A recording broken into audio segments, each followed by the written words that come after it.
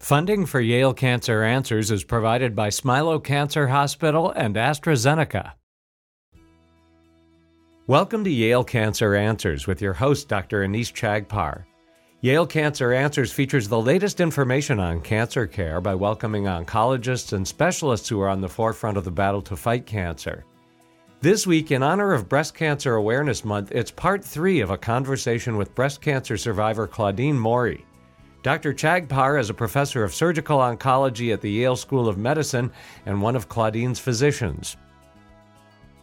For those of you who have tuned in before, you'll know that Claudine had a diagnosis of breast cancer 7 years ago when she was just over 40. Initially, she had a clean bill of health, found a lump all by herself a few days later, had a diagnosis of breast cancer, went through a big surgery, found out that it was in her lymph nodes. And we got to the point in the story where she went to see the oncologist and initially was told, you need chemotherapy. You're going to lose your hair. And this was really devastating for her. So, Claudine, we got to the point in the story where you had found out from a friend that she had a certain kind of chemotherapy where she didn't lose her hair, called CMF.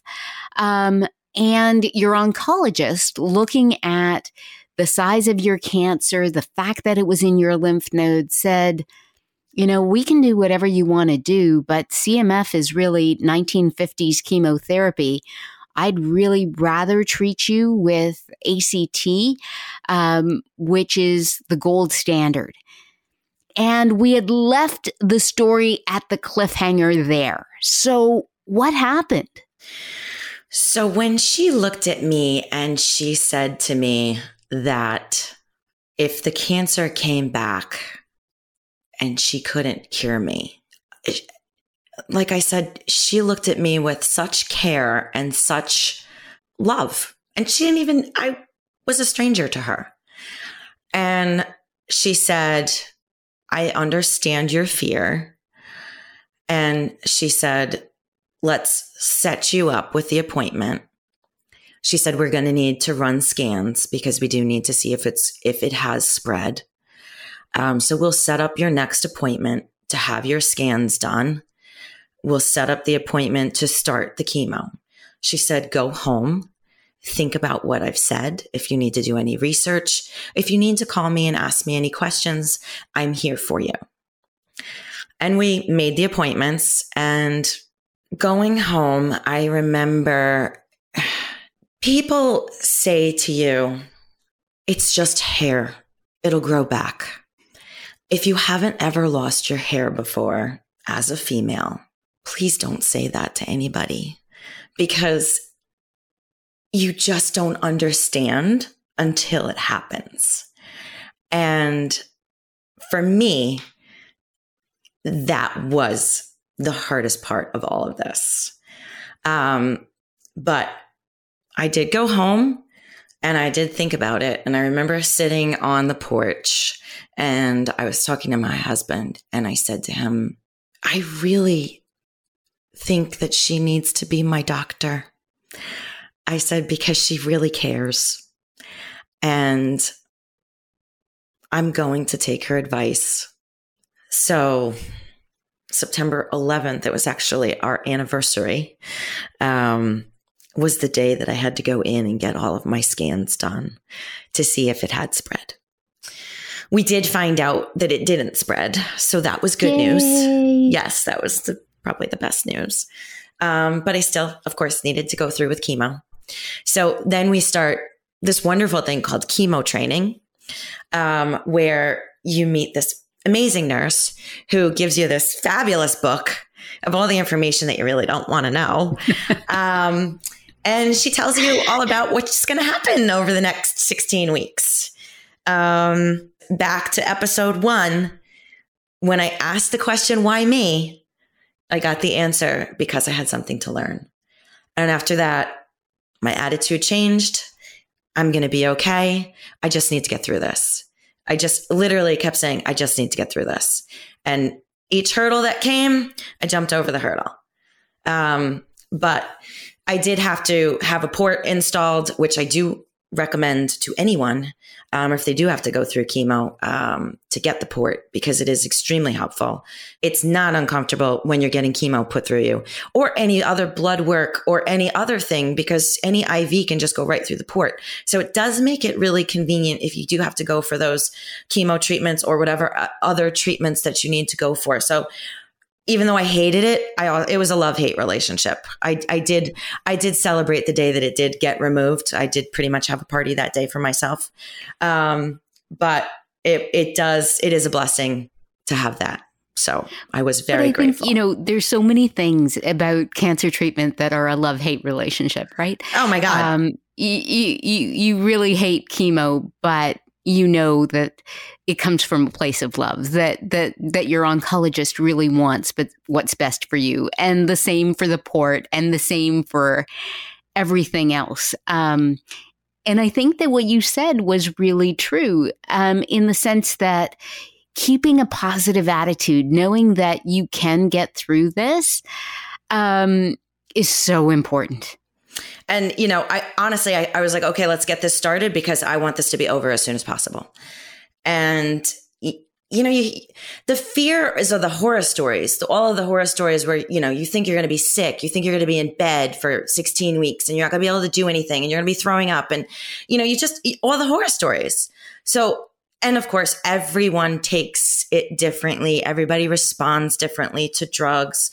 So you never know what you're going to get. You just don't really know how your body is going to respond.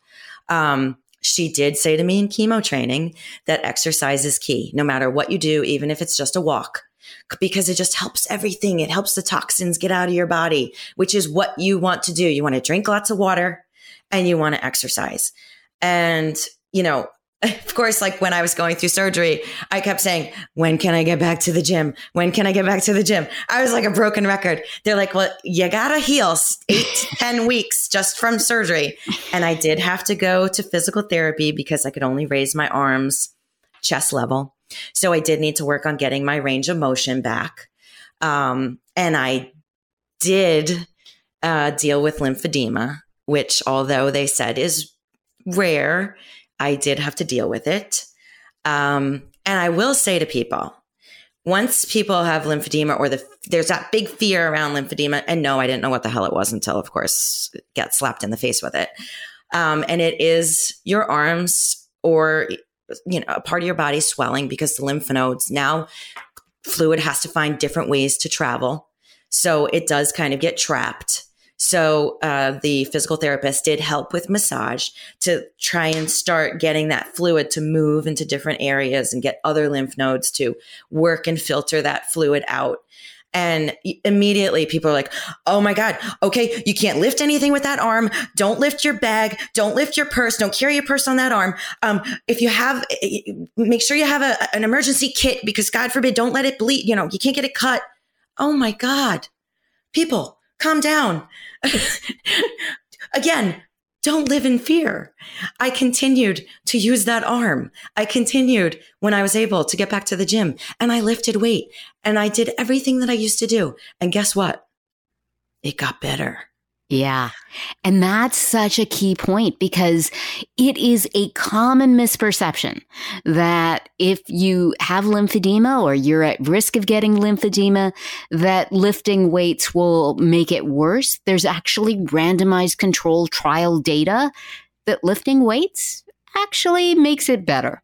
So I am so glad, right? Like, you should live your life. I mean, I tell patients that the reason why we're treating this cancer is so that you can live your life. We're going to take care of the cancer so that you can live your life. You're not going to put your life on hold because of this cancer. We're going to deal with the cancer so that you can live your life. Exactly. So, and that's the whole reason why I got cancer, to remember to get back to living life. Yeah. Because we forget. And I think that that is one of the biggest lessons that people who go through cancer get. And I think it's one of those lessons that people who have not gotten cancer should remember, is that, every day is a gift. That's why it's called the present. And, we need to live our lives in the present, and we need to be grateful for what we have, and we need to live life to the fullest, and we need to love the people around us. Because, you don't really need the big C to give you that epiphany. But man, boy, if you get that diagnosis, it really does give you that epiphany.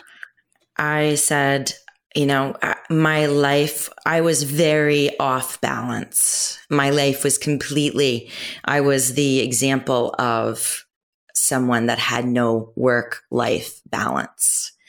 And I said to myself, I can't get like a little small kick in the ass. No, I need to get a big kick in the butt for me to really like wake up, and my entire perspective changed.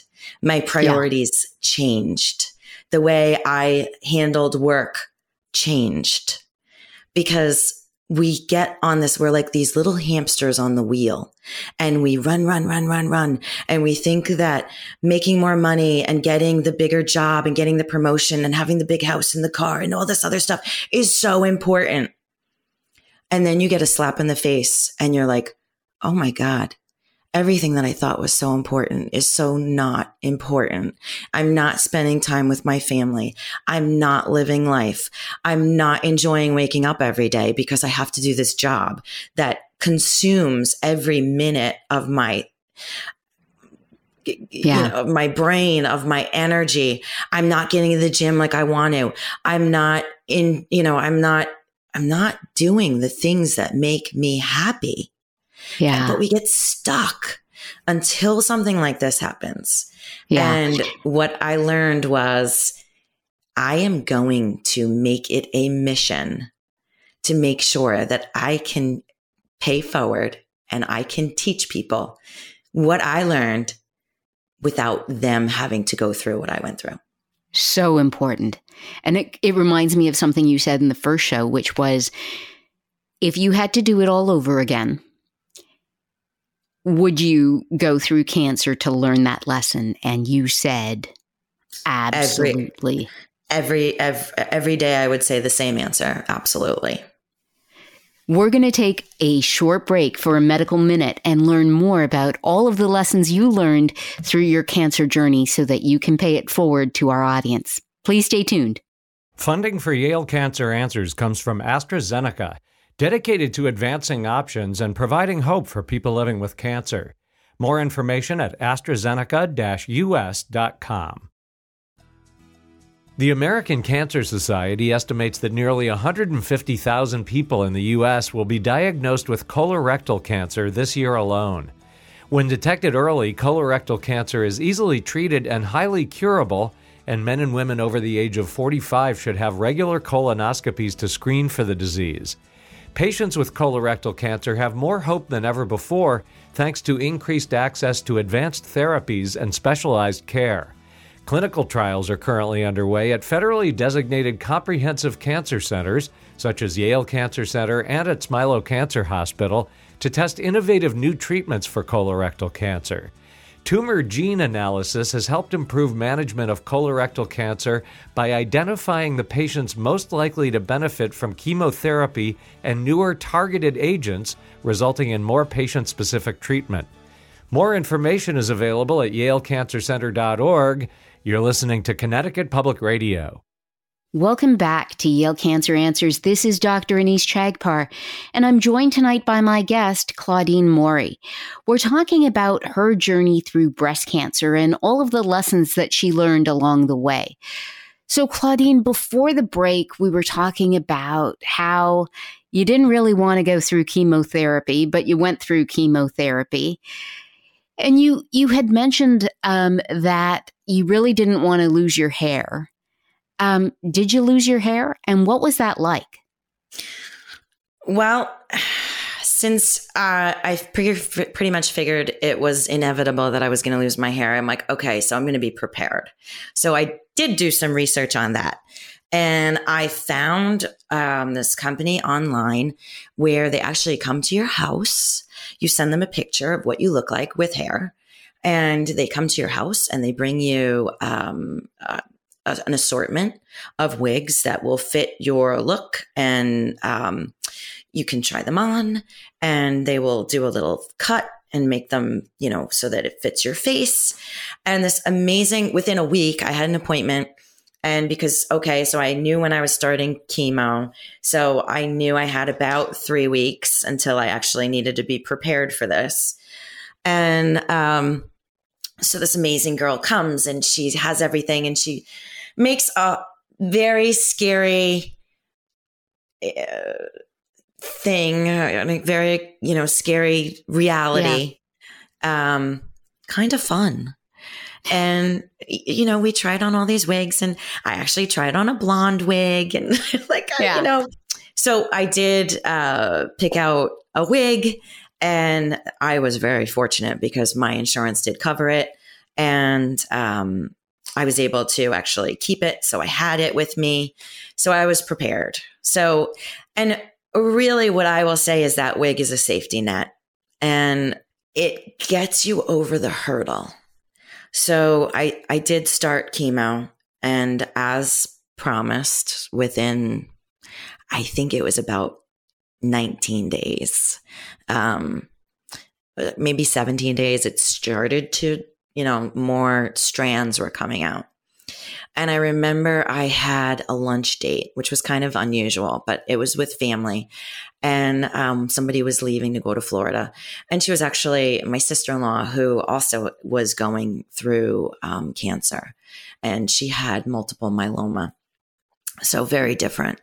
But I remember being in the shower, and the hair was just coming out in clumps, and it just wouldn't stop. And I was just looking on the floor, and I'm like, I almost looked like I had a wig on the floor. It was just that much hair. And I was just like, oh my God. And I remember I got out of the shower, and I said, I kind of looked like Gollum from Lord of the Rings. I had all these patches and this like kind of long strands, and I'm like, oh my God. And I'm like, okay, we're going to put that wig on. And I put the wig on, I got dressed, and I went to lunch. And let me tell you, that wig looked so good. Nobody had any clue that that it was a wig. Yeah. And I think I did tell them, and they were pretty much in shock because it just looked like my real hair. So it gets you over that hurdle of being out in public. Because what I will say is, when you have cancer, you can talk about it with people if you want, but you don't have to talk about it because nobody knows. You walk around like a regular person. Nobody knows you have cancer. But once you lose your hair, you instantly become the poster child for cancer, unfortunately. And that's when everybody starts to look at you. And they can't help it. It's not their fault. They just see somebody with no hair, and you immediately know, not 99% sure she's has cancer and she's going through chemo.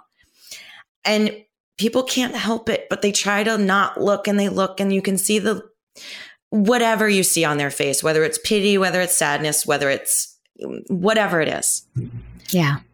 You don't want to see that. Once you lose your hair, the veil is lifted, and you can't hide anymore. And you have to deal with it. And that's hard. So I will say that the wig definitely gets you over that hurdle.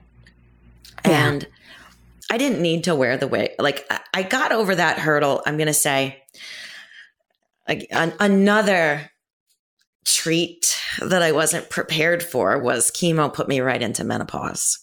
Yeah. And let me tell you, the hot flashes started, and it was like I was going to combust. I mean, my husband would be sitting next to me, and he's like, oh my God, you're like a furnace. The heat would just start up from your torso, and it would literally, like you were a volcano, and it would come through because it wanted to escape, and it would escape through the top of your head. And by wearing a wig, it trapped the heat. So it became very uncomfortable. So what I started to resort to was hats. And having really not been a hat person, hats became my best friend. So I did transition from wig to hat. But I will say that the wigs did get me over the hurdle. A very funny story. So I got this blonde wig. And it was this long hair. It almost looked like Taylor Swift type hair. I mean, big, like long blonde hair. And I was like, it was one night and my husband and I were going to go out to dinner. And I'm like, I'm going to wear the blonde wig. So I wear the blonde wig and I look like a different person. But it's kind of fun, you know? So yeah. We have dinner and it's early. So that we decide to go to a local restaurant and we're just sitting at the bar. We're having a glass of wine and I see neighbors and now they don't know what's going on. They don't know I have cancer. They don't know I have chemo, but they see this woman sitting with Jim at the bar with long blonde hair. And I could just see them looking at each other. And I go to Jim, they think you're with a mistress. And so I walk over and I said, don't worry, it's really me. You gotta keep your sense of humor over all this stuff because you gotta laugh. Laugh is therapy. We have to laugh throughout this. And yes, hair does grow back. It does take a while and it's a very long time for it to grow back, but it does. So I will say that. But as a cancer person, just don't say that to somebody because it's kind of, it's just hard. Yeah. So that's my wig story. So you get through chemo and with, menopause and hair loss and presumably a little bit of nausea and vomiting as well. None. Fantastic. So yeah, I took my anti-nausea medicine like religiously. I never got sick. Good for you. I'm going to say I had maybe 3 bad days. And you were working during this time as well, or no? I worked the whole time. I was really fortunate. I was allowed to work from home. So I did work from home. And I was able to finally return back to the gym. And by the time I did return back to the gym, I had lost my hair. So I will say, walking into the gym the first day, I didn't have any hair. I had a hat on. And I had on, your hats don't really fit your head once you lose your hair. So I needed to figure out a way to keep this hat on my head without it kind of moving all over the place. So I had this I looked like Karate Kid. I had this headband on and I tied it in the back and it had these long, it was kind of long. So it came down to the middle of my back. And of course I'm pretty self-conscious walking in, but those people were my family. I mean, those people got me through. When I talk about support system, there's nothing, I call those people my third family because they were the ones that texted me every day. They came over with dinner. They came over for dinner. They made an enormous basket for me before I started my surgery and chemo treatment with all kinds of goodies. And in it was this blanket. And I used to say that blanket was my surgery blanket or my therapy blanket because every time I wasn't feeling well, I came home, I grabbed that blanket. My cat immediately knew, okay, that's the blanket that she needs when she's not feeling well. So I got to go to work. So as soon as I would sit down on the couch, I put my blanket out, that cat would come up in my lap and she would just start to do her little therapy because she said, oh, they just know. They know when you need help. When I lost my hair, my one cat literally slept head to head. So it was he realized something wasn't quite right since I had no hair. And he felt like he needed to heal me. So he slept with his head against my head. And I remember Jim taking a picture of me because he's like, you just looked so cute. But going back, it's those people were like my family. And I would say, I don't care how bad I feel. And let me tell you, there were days that I know I walked into that room and I was green and I had no business being in that room because I certainly wasn't up to a workout. But that energy is so healing. We talk about energy in a group and we talk about people's aura, and like you always say, oh, that person has really good energy. I like being around that person. Well, we all emit an energy, and the energy is so therapeutic, because I used to say to people, you know, you didn't need to say a word to me. You were healing me just by being in that room, and you were sending me all that positive energy, and I was feeling it, and I was getting better. Just being in the room made me feel like, okay, I've got a little bit of normal back in my life. And yeah, there were days I had a really, not a great workout, but you know what? I walked out of there feeling amazing because I was in that energy. I was in that healing space. And it's so important. It's so important to not isolate yourself. Yeah. So, and then after chemo, did you go through radiation? Yes. I'm going to say I did worse with radiation than I did with chemo. Radiation was really, it wasn't, I kind of felt like a burn victim. My skin is very fair. I did need to go for 5 weeks of radiation. And my upper body was very, it starts out okay, but by week 4 is when I really started to get some pretty severe burn. And I could no longer do my normal workout because I really couldn't move my upper body. The burns, it was just painful. So I started to spin, which I always said I hated. But you know what? I could be in that energy. I could be in the room and I could pedal. So that's what I did. I started to pedal. So I found a new group of people, same gym, but new group of people, new group of energy. And again, the healing just continued because positive in, positive out. Yeah. And at the end of the day, I mean, in the last 30 seconds or so that we have, I think what's critical is that 7 years later, you're doing great. I mean, you got through the diagnosis, you got through surgery, you got through chemotherapy, you got through radiation, and you've kept up this positive energy, you've kept up your fitness. What's the one message that you want to make sure everybody knows in our last 10 seconds? Oh boy. What I will say is the biggest thing is that no matter how bad the cards you have been dealt, and I have been dealt worse since cancer, so I can say this wholeheartedly. There are always silver linings. Claudine Morey is a breast cancer survivor.